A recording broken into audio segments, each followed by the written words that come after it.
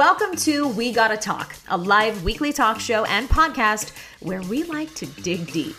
From health to relationships to alternative lifestyles and more, the one thing you will always get is a deep dive. Tons of details, juice, dirt, the works. You get it.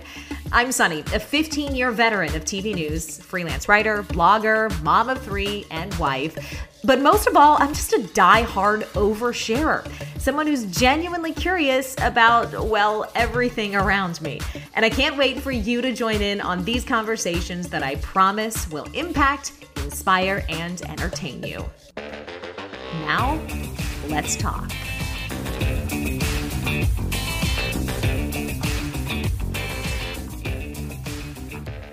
Hey everybody, welcome to We Gotta Talk. I am Sunny. If you're new here, welcome.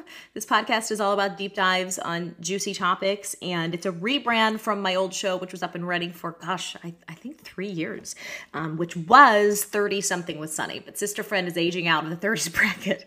In fact, I just turned 39 2 days ago, so woohoo! Celebrated with a Publix cake and a jump on the trampoline with my children that resulted in a trip to the chiropractor yesterday because #old. Listen, I will say before I get into today's guest, you hear people talk about getting older all the time and what happens, as you approach your 40s and all of a sudden you walk out of bed and you're all creaky. Listen, I'm here to say it's true. Like never ever did I think I would be the type of person that would require a doctor's visit after jumping on the trampoline for maybe a total of 13 minutes. Like this was not some high aerobic moment for me or some, gold medal level gymnastics. This was just me bouncing on the trampoline with my 3 children. And it resulted in a sore neck like you would not believe. Laid out all day yesterday, the day after my birthday. It was a real circus. So hats off to people living with any chronic syndrome or illness that causes daily pain. I feel you in a way I haven't before. Yesterday was awful. Anyhow, this episode of We Gotta Talk is really special to me because it's all about a topic that I have been passionate about for quite some time. The guest is Sam Jayanti. She is the founder of the Ideamix, which is a platform that people can turn to for actionable tips and insights into how to pivot, professionally speaking. So Sam's bio and background is pretty incredible. She attended Harvard College and Harvard Business School.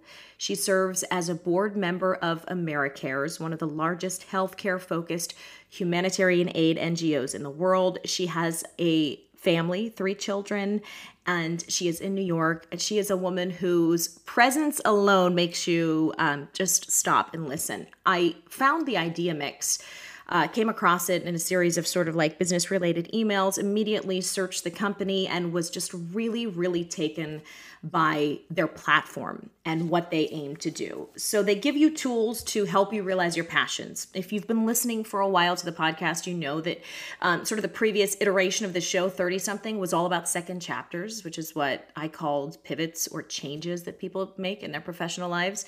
For me, and I've been really vocal about this, one of the big things that happened in my life that led me down a different professional path was becoming a mom and requiring a little bit of a change in sort of the expression of my passions. So the Ideamix is the perfect platform for anybody who finds himself in a situation where you want to make a tweak to your job or your career that helps you to feel more fulfilled, but also can actually make you money and give you a future. So Sam and I dig into all things entrepreneurship, what it takes to get a company off the ground, her thought behind the varying philosophies of the best way to launch. Do you just jump right in or do you plan everything down to the last detail?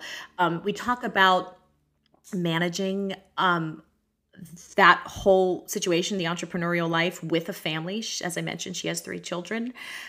We talk about very specific things you should be doing or considering before you make any jumps or changes in your career path. And I have to give you a little bit of a heads up here. I cry in this episode. I don't know what came over me. Actually, I do.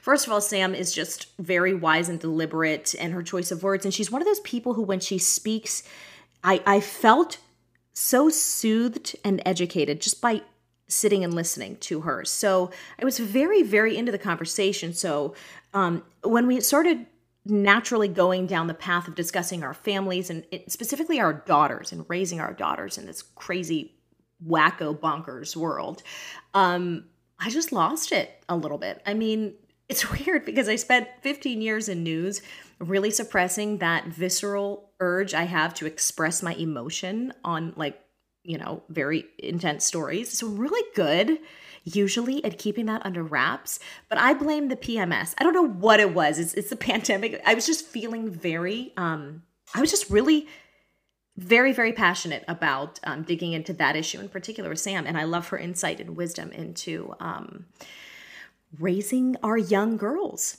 in this crazy time. In fact, she even talks about a specific book that, and I will put it in show notes, that she read to sort of help her shift and change her perspective on how to deal with our kids, specifically our daughters' anxieties about growing up in this crazy world. So anyhow, I hope you guys enjoy this podcast. Seriously, if you are in any way, shape, or form thinking about a pivot in your professional life, this is where you start.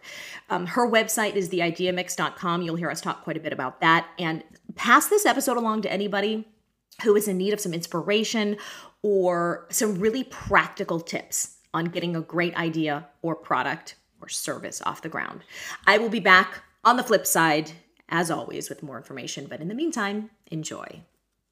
I would love to start off just by hearing the idea behind Ideamix and what its genesis was and what you were aiming, what hole in the market you were aiming to fill with it. Sure. Yeah. I've done a bunch of different things over the course of my career, and I was fortunate to be able to hop around and change industries sort of relatively seamlessly. And went, did finance, did consulting, did tech before starting Ideamix. And throughout that time, I was struck by two things. One, the fact that the job market is in a massive state of sort of dislocation and constant flux. And there are a couple of, just in the recent history, sort of two big events that have really sped that up: the financial crisis in '08, and now, of course, the pandemic and sort of the after effects. And what it has been striking is that so many people are not well equipped to deal with that change and struggle to kind of navigate what those changes imply for them. In parallel, I've always had this sort of big interest in entrepreneurs and entrepreneurship. And the melding of the two came, and this was the insight that sort of underpinned Ideamix, that each individual, irrespective of whether they decide to be an entrepreneur or not, needs a set of entrepreneurial skills to navigate their professional lives, irrespective whether they're returning after a break because they've taken care of a family for a while, whether they're sort of, starting to create an entrepreneurial venture and, you might be going slow or fast depending on the pacing and stage of life, or you're sort of going, full frontal into some technology-oriented startup and raising money and all of those things, or you're working at a company for someone, but you've got to exhibit these entrepreneurial skills that allow you to be agile and to adopt and embrace change and sort of foresee it. So that's really the central idea: is how do we teach and encourage and hone entrepreneurial skills? And that's what we're trying to do at Ideamix. When you say entrepreneurial skills, I think a lot of people associate that word with, like you said, starting a company or scrapping for a few years to like get something up and running. But like you said, entrepreneurial skills can mean other things too, even if you're working within a greater structure. So when you say that, what specific skills are you sort of helping people hone as they work with you? Yeah, so that's a great question. I think there are really sort of three different things that we're very focused on.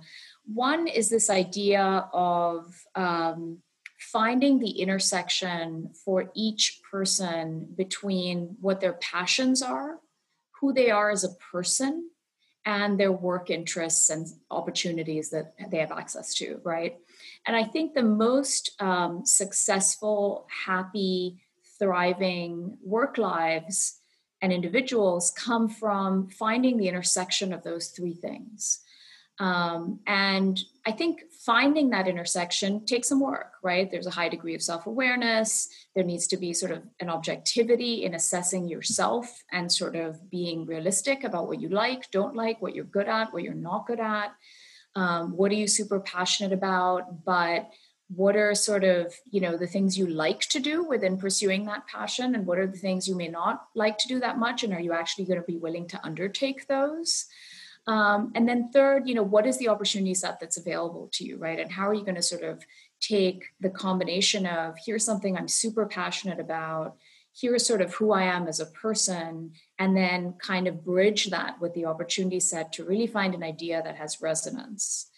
I think what that requires is, so once you've found, I think, that intersection of those three things, I mean, this from running your business, starting and running a company is hard. And whether you're small or big, there is an endless set of decisions and pivots that are just part of the process and the journey. And the only way to tackle those is by setting in place a process to actually kind of make agility a part of the culture, right, of your organization and a part of you. And so the second way that we really work with people is in helping them prototype an idea. So you have a great idea. You've sort of figured out that it's the combination of your passions, your skills and strengths, and an opportunity that you perceive in the market. And now what do you do, right? And I think prototyping is it's one of those simultaneously simple and complex things where on the one hand, your goals are super simple. I need to build a product or service. I need to identify the first 50 or 100 people who are actually going to buy this thing. And I've got to figure out how to get that product or service to them. And at the same time, people get so caught up in sort of the perfect version of their product or service that they don't focus on the other two things. Mm-hmm. So I think developing a prototype that is really, you're not taking an investment, you're not putting in big dollars, you are putting in a lot of your time and sweat equity, but you're really trying to build the kind of Band-Aid and toothpicks version of your idea that actually gets it off the ground and allows you to validate that this idea has resonance and there's a customer there for it. I've heard people fall into one of two camps when it comes to starting their own venture, and that's people who jump first and figure it out on the way down. And there are some people, like you said, who plot and plan and scheme and are very specific in how and when they decide to launch. Is there a preferred way if someone has an idea that they know has legs in the market? Is there a better way to do it? Or is the decision you make more a factor of your personality in how you launch? I think it's such a great question because in my experience, the decision, which path someone chooses is almost entirely a function of someone's kind of innate personality. But the most effective approach that works on a consistent basis that actually leads to these companies succeeding is the person who decides to do both of those things, right? So I think in any entrepreneurial endeavor, there's a bit of a leap of faith where you just sort of throw yourself off the cliff and trust in the process and you'll kind of figure it out on your way down.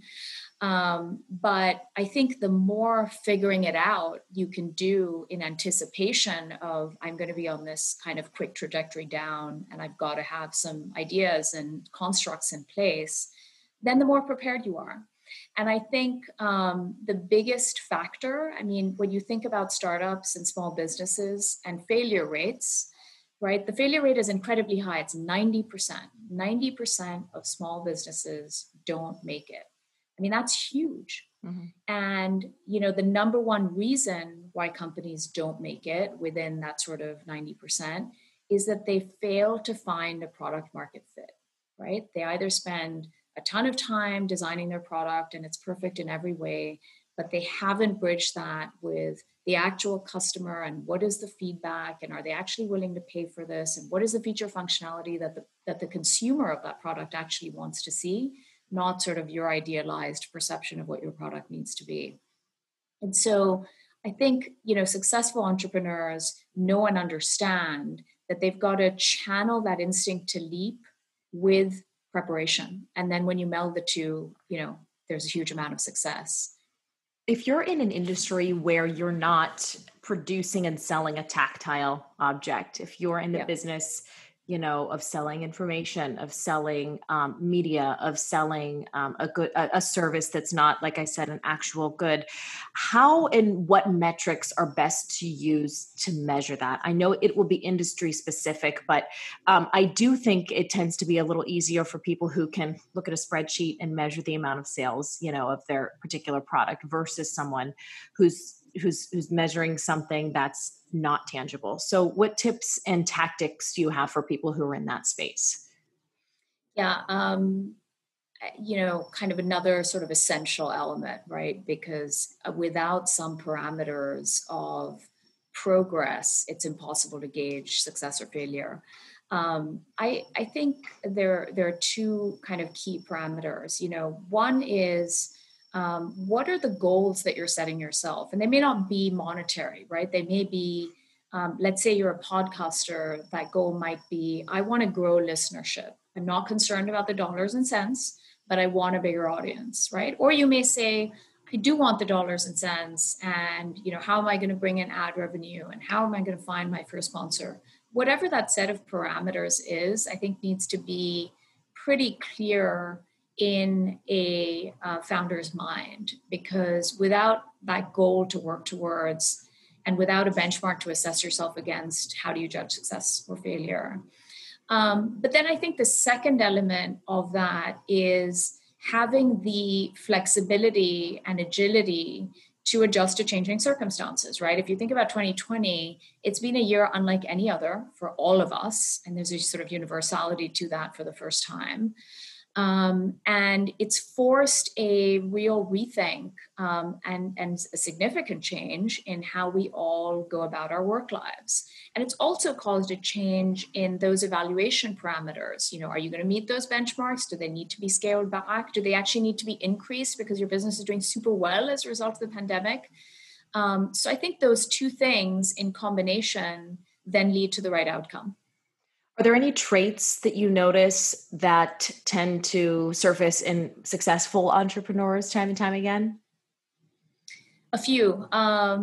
So I would say number one, successful entrepreneurs are really good at finding motivation within themselves, right? I mean, we've all had days where something bad happens, or there's a sense of hopelessness, or you just don't feel like getting out of bed in the morning. And I think conquering those days and saying, I am going to put in place a process which gets me out of bed, which gets me going, and I'm not going to think about, is this day going to turn into a mega success or not, because that's impossible to evaluate on the day of in any case. Mm-hmm. That's one quality. I think the second is they know and understand that being a founder or leading an organization, whether that's, a huge organization or a small one, is a lonely process fundamentally in some way. And so however great your team is around you, I think you always need to be looking for people on the outside who become sort of thought partners, mentors, sounding boards, a sort of safe space where you can say anything that pops into your head, and you can ask whatever questions come into your mind. Jamie Dimon at JP Morgan has those, and every founder needs to have those, right? It's just always a need. I think third, they're charismatic and are good at leading teams. And that comes or requires a very high degree of emotional intelligence, right? You can't really, you can't do everything yourself. And you can't get people doing things for you unless you actually care about them and their sort of fulfillment out of their work and role. But also understand how to adapt to different personalities and how to have, kind of the whole boat rowing in the same direction and not everybody going off, on different tangents. Yeah, that's interesting. I mean, I know I'm in a spot, and a lot of other people who have launched their businesses in the past couple of years of finally admitting the need for help. And it's been interesting to first of all source the right people, and then find ways you find yourself questioning, okay, am I keeping this person happy? They're so valuable to the outcome of this product or this service that like I need them. How can I work with them? And I know I just hearing you say that, and it's kind of like ringing some bells. And um, I do think that's just a sort of pivotal moment as you grow, is just the realization for the need of help, and then realizing, oh my gosh, I have to really figure out how to do this now. It's like a separate little family almost.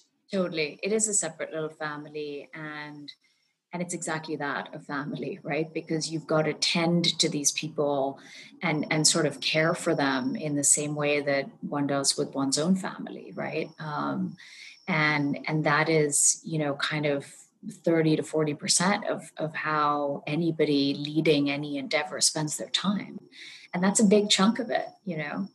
Where do you fall on, because I know you're at the head of what you're doing with Ideamix, where do you fall on the sort of spectrum of being the firm boss and being the loving matriarch, if we were to use those two as sort of ends of the spectrum?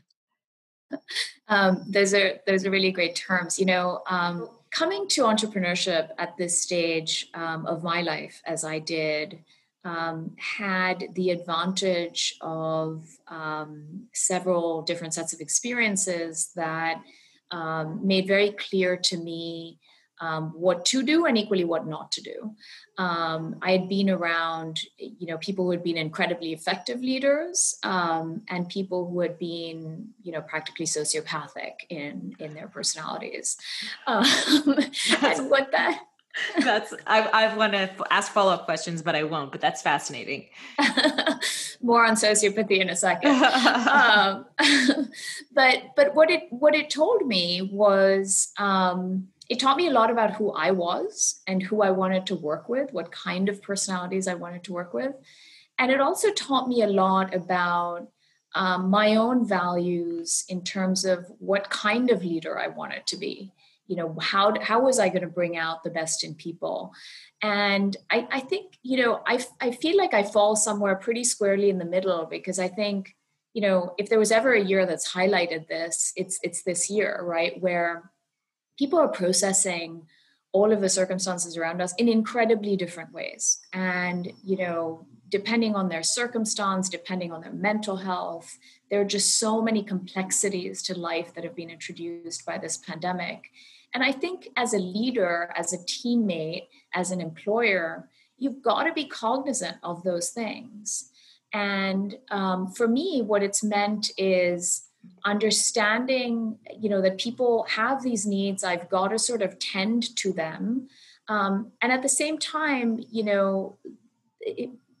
there also needs to be some kind of objectivity about, hey, we're trying to get this done. I get it if it doesn't get done in a day, but we need to wrap it up by the end of the week, So I think that flexibility between, it's probably an artificial construct in most of our minds when we set a deadline that we really need to meet that deadline. So understanding that, that deadline might move, and it should move for good reasons when it does, but sometimes it just needs to move. And at the same time, not saying we're just going to get rid of the deadline because, who knows, right? There has to be that middle ground. And I think in a similar way, you have to strike the right tone between being, it's sort of like you want to be a super loving mother to your children, but there are also times when you're going to kind of lay down the law and say, hey, this is not okay, and it needs to get done this way, Mm-hmm. Mm-hmm.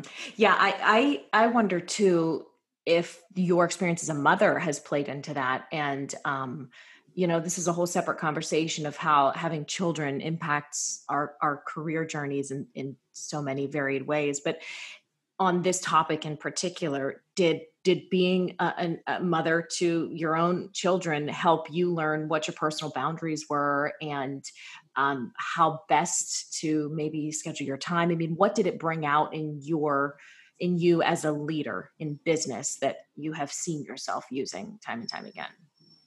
Yeah, I think that's such a great question. I think as a parent, you parent a particular way, or you start out parenting a particular way, and then you quickly realize that depending on the personality of any child, it's either effective or it's kind of utterly ineffective, right? Mm-hmm. And or somewhere in between. And with our three kids, they are pretty different personalities. And so the approach that you need to use with each of them is very different. And so I think the way that translates into work is being able to recognize and assess people's personalities and then being able to work with those in different ways, right? That's one. I think the second is, as mothers, we develop, I think, a very high degree of emotional intelligence because we have to with our children. But the flip side of that is, that's for sometimes and for some people, it's hard to thread the needle between, kind of when you need to go deal with your family and when it just needs to be work. Mm-hmm. And, striking that balance is tough because you're in this dual role and kind of both things need to get done. And early in my career, I used to sort of self-flagellate a ton. It was like I had set myself these sort of goals for what needed to happen on the home front and what needed to happen on the work front. Every week, I was coming up short on one or the other. And I went to this period of sort of total self-flagellation, like, why can't I meet these goals? And, what is wrong with me? And so on. And after, some time, I realized that these goals were sort of artificial, right? And really the attitude I had to take was, I'm not going to look at this, in terms of a day or a week. I'm going to look at this in terms of a month. And I'm going to accept that some months I'm going to be short on the home stuff. And other months I'm going to be short on the work stuff. And I've got to learn to live with that. And if I can't, then, there's sort of a different problem and a different set of questions that needs to get asked. And I think as a leader, because you have to strike that balance, there are times when you are super focused on work. And even when your child shows up wanting attention, you have to sort of say no and draw some clear boundaries between this is work and, this is my time with you. And, the same happens in a work sphere where, kind of what is the time you're spending with people understanding their emotional state? This is a year where everyone is spending time talking about that, just given how disruptive the environment has become around us. But then there are also times to say, hey, let's actually talk about the work thing that we're trying to get done. And, we need to respect that boundary too. Do you see the business world changing as far as how we are productive and how we reach our goals as a result of the changes that this pandemic has brought? 100%. I think, so I am, there's so much in the news and in the press these days about it's going to go, kind of 100% now in the direction of remote work. And I really don't believe that because, as human beings, we need social interaction. And, yes, Zoom is an amazing thing and being able to talk to people virtually is an amazing thing. But, imagine how much better this conversation would be. I mean, it's great, but if you and I were sitting down in person, right? Mm-hmm. Because there is an exchange that happens when you're in person that just is different. And I think as long as that's the case and we're just wired that way as people, a balance is always going to be necessary. Now, what I think this change in work environment that the pandemic has necessitated has highlighted is that you also don't need to be spending 5 days a week in the office because that is probably the opposite extreme. A lot can get done with a couple of days at home and sort of a couple of days in the office. And it's really a question of how do you spend your time? How much of that time is interacting with people? And where do you find the focus time to actually do the work, right? Like we all have these days where you're in so many meetings that those are great, but you haven't actually done any work by the end of it. And I think for everyone, it's sort of striking that balance. And at least for me, even though we've always been set up to work remotely, this pandemic, in a sense, has been an incredibly productive time, because there was kind of nothing else to do besides be with your family and work.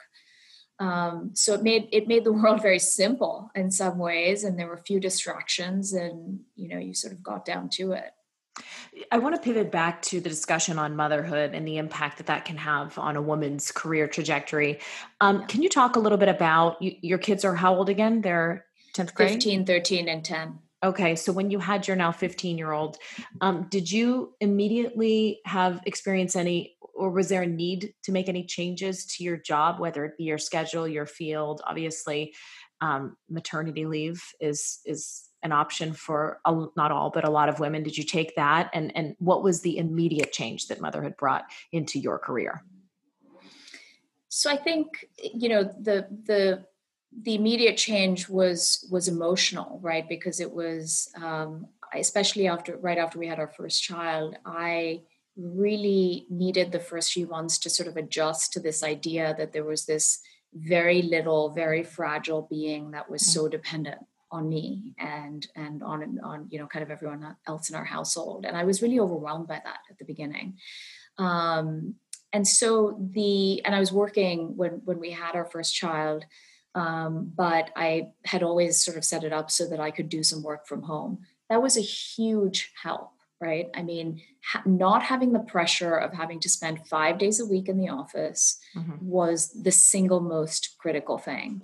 And I think as mothers, it's sort of a real trip, right? Psychologically, because with every one of our three children, I went through this journey of I would have the baby, I would sort of be in this kind of earth mother mode where I would think, wow, I can spend, my whole life breastfeeding, and isn't this amazing? And I'm so bonded with my child.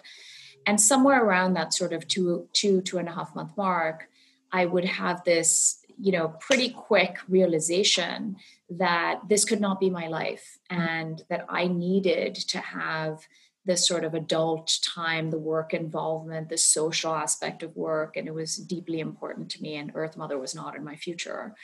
So I think, I was very fortunate to be able to take maternity leave, which, it's a joke that isn't sort of a standard set thing in our country when it is in every other developed country around the world.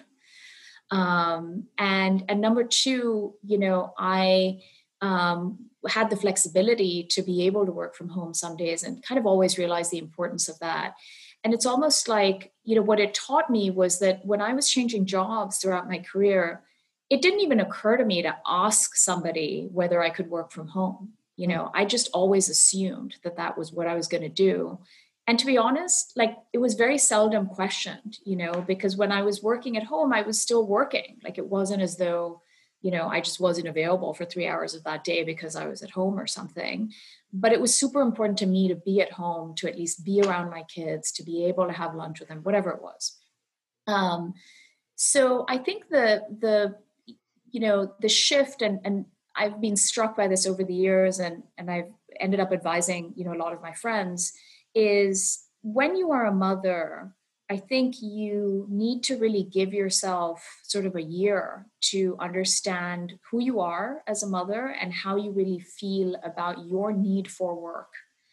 And the importance of that is, so lots of women say, I'm going to stop working because, my paycheck doesn't sort of cover the childcare cost.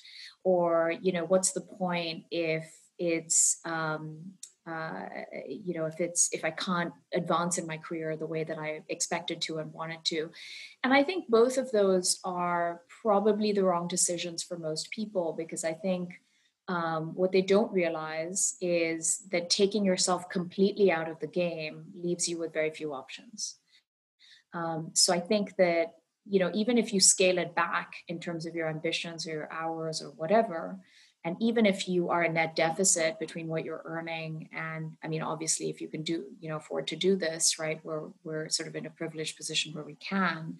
But if you can make it financially such that it's not a huge cost, but there may be some cost involved in you working while being a mother, that's well worth it because of the option value. Because at some point, your kids are going to grow up. Especially if you have girls, they're looking to you as their mother to understand what kind of a role model you are. And, your kids just don't need you as much. And you can't then be at a loss for, I don't know what to do with myself, and I have no on-ramp back at that stage. Frankly, it's overwhelming to me too, especially when you brought up the point of modeling for our daughters, how much we do as women, and the time and energy spent in our lives accommodating making life and accommodating others. I mean, I get so emotional thinking about all of the roles that we play and the appreciation that grows in me every year, looking at my own mom or how women have existed in this world, because I don't want to sound sexist, but I feel like we do so much more than men in that regard. The pivoting, the shape shifting, the constant taking into account of other people's needs. And if I do this, how does it impact my children, my partner, my coworkers? I'm curious to get your thoughts on, I guess, not feminism as it's traditionally sort of defined, but your take, your appreciation, your awe for women and the role in our society, especially since you've become a mother and made all of these changes and pivots. It's it's such an interesting topic. So I think, there is as you said, there is nobody else in our society who wears the number of hats and has the sheer breadth of what being a working mother involves. I think women have always played that role, and they have never been fairly acknowledged or compensated or recognized for that role that they play. I think that it's, in some ways, it is a cross we bear, right? Because we bear it willingly, and we enable, because of our shape shifting, this sort of multiplicity of responsibilities and roles that we come to play in other people's lives. And at the same time, I think it's so necessary to always be thinking about ourselves, right? Like our mental health and our needs, which often get subsumed because there's just this sort of culture of sacrificing yourself, especially once you have children, right? It's like, well, I'm going to put my needs aside because, the child needs this. And recognizing, kind of where you are on any given day or week on that spectrum is super important, because if you go too far one way, you lose yourself, and in losing yourself, you then become worse and more unhappy at playing all these roles that we sort of expect ourselves to play. I think for the first time, maybe we are living through a time when men are starting to evolve, right? Or more men are starting to evolve than they have been evolved in the past, where they recognize that role and they want to support their wives. Children want to support their mothers. They have a true respect for, the role that we play as women. And, there was a super interesting article in The Atlantic several months ago now, and it was about how to raise a son and the importance of fathers transmitting to their sons the appreciation of the role that their mothers, sisters, and other women play in their lives, because it's the only way for them to evolve as men. Mm-hmm. And, so I think we're making some progress. It never feels fast enough, when you think about this world where 45 years later, people are still debating whether women should have a choice, just have a choice. Like no one's trying to mandate anything one way or another, but people are objecting to the ability of women to choose how they should treat their bodies. That's a crazy place to be, And so the fight is like not even remotely over. And it sort of behooves each of us, I think, to play our role in that. And I'm just like, I have never gotten emotional before, but during a podcast, this is probably the PMS talking. But I do often look at my daughters and the sort of constant compounding of expectations that will be on them as they grow. Social media, the pressures of a completely different world. And it's like, I can't properly, I feel as a mother sometimes, how can I properly prepare them? We are having discussions about things that are relatively black and white. Do you work? Do you not work? How do you make it work? And in the world we're handing our daughters in particular, it just makes me very, very anxious. And I wonder if having, you have one or two daughters of your three? Two. Yeah. So that's same here. I mean, Do you ever have that feeling, and how do you talk yourself out of it, or how do you feel that you're adequately preparing them? I mean, I right now, especially, I have a huge sense of anxiety about this, right? And I think that somehow we have gotten ourselves to a place in our world where our girls are getting the rawest deal, right? They are the ones who have increasing rates of anxiety and depression. There are all kinds of body image issues. All of this is being amplified by social media all the time. The traditional media has its own role to play in kind of constantly looking for negative news stories and never having an interest in covering the positive. And so when you think about our girls, they're kind of bombarded on all sides, with this constant negativity, constant pressure to be, some sort of bizarre ideal of what they should be. And for me as a mother, and I was fortunate that my own mother was like this, I lost my mother when I was 12. And my mother was just an incredible role model for me, just even in that 12 years. And she taught me kind of, sort of everything I've become. But I went from being with my mother to then living with my aunt and uncle, and my aunt was my mother's sister, but she was a very different personality, super traditional, didn't work, didn't particularly believe in women working, just very traditional and conservative. And we had a lot of conflict. And the conflicts were all about, my just finding that now I was with this person who was, in every way a surrogate parent to me and did the best that she could, but did not have the tools to equip me to kind of deal with all of these influences in the world. And so as a mother, when I became a mother, it became the single two most important things to me became, treating all of our kids equally so they did not feel any sense of sort of relative preference among them. But then the second was building resilience, right, and confidence in them. And I think that, the role modeling piece, but equally just being an open resource for them so they can really talk about anything, and some of that is that they come to you proactively. But the other half of it is that you're watching them as their mother and you're starting some of those conversations, even when they don't want to have them at times. Mm-hmm. But I think even when they don't want to have them with you, them understanding and knowing that you are there and ready to talk about that topic becomes a huge source of support and confidence to them.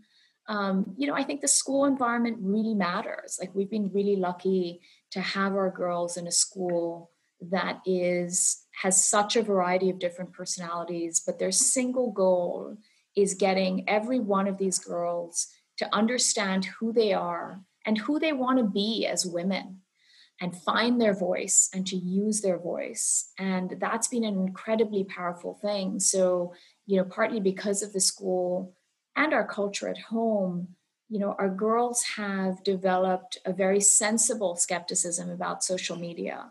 They haven't defined their self-worth by sort of, how many likes and how many boys and all that stuff. And so I think finding a way to have, the educational environment and your environment at home kind of reinforcing one another is really important. It's the single biggest service we can do as mothers, I think, for our girls. And to tell them that it's okay, to have some bad days. I think, there's a super interesting book that I was reading about stress and anxiety in young women. And one of the first things it says is that when young women come to you as a parent or teachers and say, I'm really anxious about this, or I'm really having trouble with that, most people's reaction is to say, oh, don't be anxious or don't be worried. And that is entirely the wrong reaction, right? The right reaction is to say, I understand that you're worried. Kind of what can we do to make you better prepared for the test, or, kind of prepare you for this social interaction that you're feeling anxious about, and actually have that conversation so that we acknowledge and understand their feelings.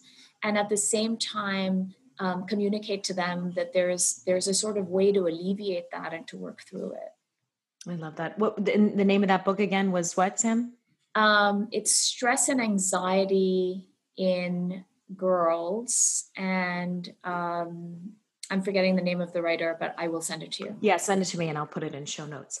Amazing. As we wrap here, I would love to know what's next for Ideamix and the podcast and everything you guys are doing. So, I couldn't be more excited about what we're doing at Ideamix. Our website came out in June. We've had just really great positive reception to it. And, for me, it was always important that we created a community at Ideamix whereby people could come in, listen to the podcast, read articles in our library to find the inspiration, to find examples and role models of other people who had done it across a variety of consumer service or product industries, right? The one thing that's so clear to me from all the entrepreneurs that I talk to and interview on Ideamix Radio is that everyone has a distinct and unique path to how they got there. Mm-hmm. And there is no one way. And, figuring out what your way is, I think, comes from understanding that there are many different paths and sort of seeing a piece of yourself or relating to another person's story. So I think the inspiration piece is super important. The other is, what are the practical, tactical tools that we can give people to help them work through these stages of developing the entrepreneurial skill set? So whether it's that they're coming in to take Idea Lab courses, or our entrepreneur program for college students that just launched this fall, where we're really trying to talk to college students about entrepreneurship, not through the lens of you must go and start your company, but you need this set of skills as you enter any workplace, and kind of learning and embracing and furthering those skills has to be at the center of sort of what you think about as you progress in your work life. So I'm hugely excited about, all of these different fronts and all of the people in our community who have been just incredible at, making themselves available, the entrepreneurs who are getting involved with our college entrepreneur program now to mentor and interact with college students. So I couldn't be more excited. And if anyone's interested in maybe attending a workshop or getting to work with one of the people who are at Ideamix, what's the best way to connect? The best way is through our website. So our website is theideamix.com. We have sort of everything that we do is on it, and it's super easy to do anything from sign up for a newsletter just to get updates on what we're up to sign up for a course, listen to the podcast, read our articles in the library. And soon the commerce piece will be up and running, where members of our community can actually buy a curated set of products from the companies of the founders and entrepreneurs who have been on our show. Oh, that's really cool. Okay. Yeah. Well, we will definitely check it out. Sam, thank you so much for your time today. I truly, truly appreciate it. Sunny, thank you so much. And it's been really wonderful chatting. Okay, everyone, thank you so much for listening to this episode of We Gotta Talk. I loved every minute of talking with Sam and feel like she gave such incredible advice to anybody who's on the verge of making any big professional or personal changes. So thank you so much, Sam, for sharing your wisdom.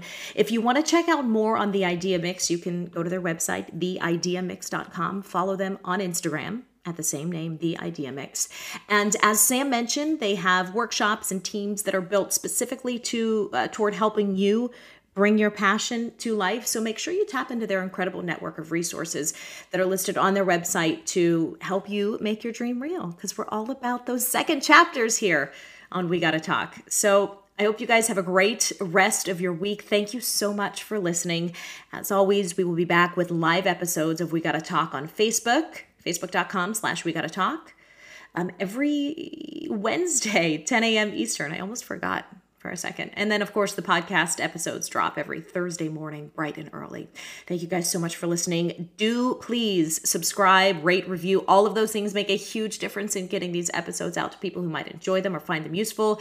And especially on Apple Podcasts, that's huge. All right, guys, thanks again. I'll see you next week with some more goodness.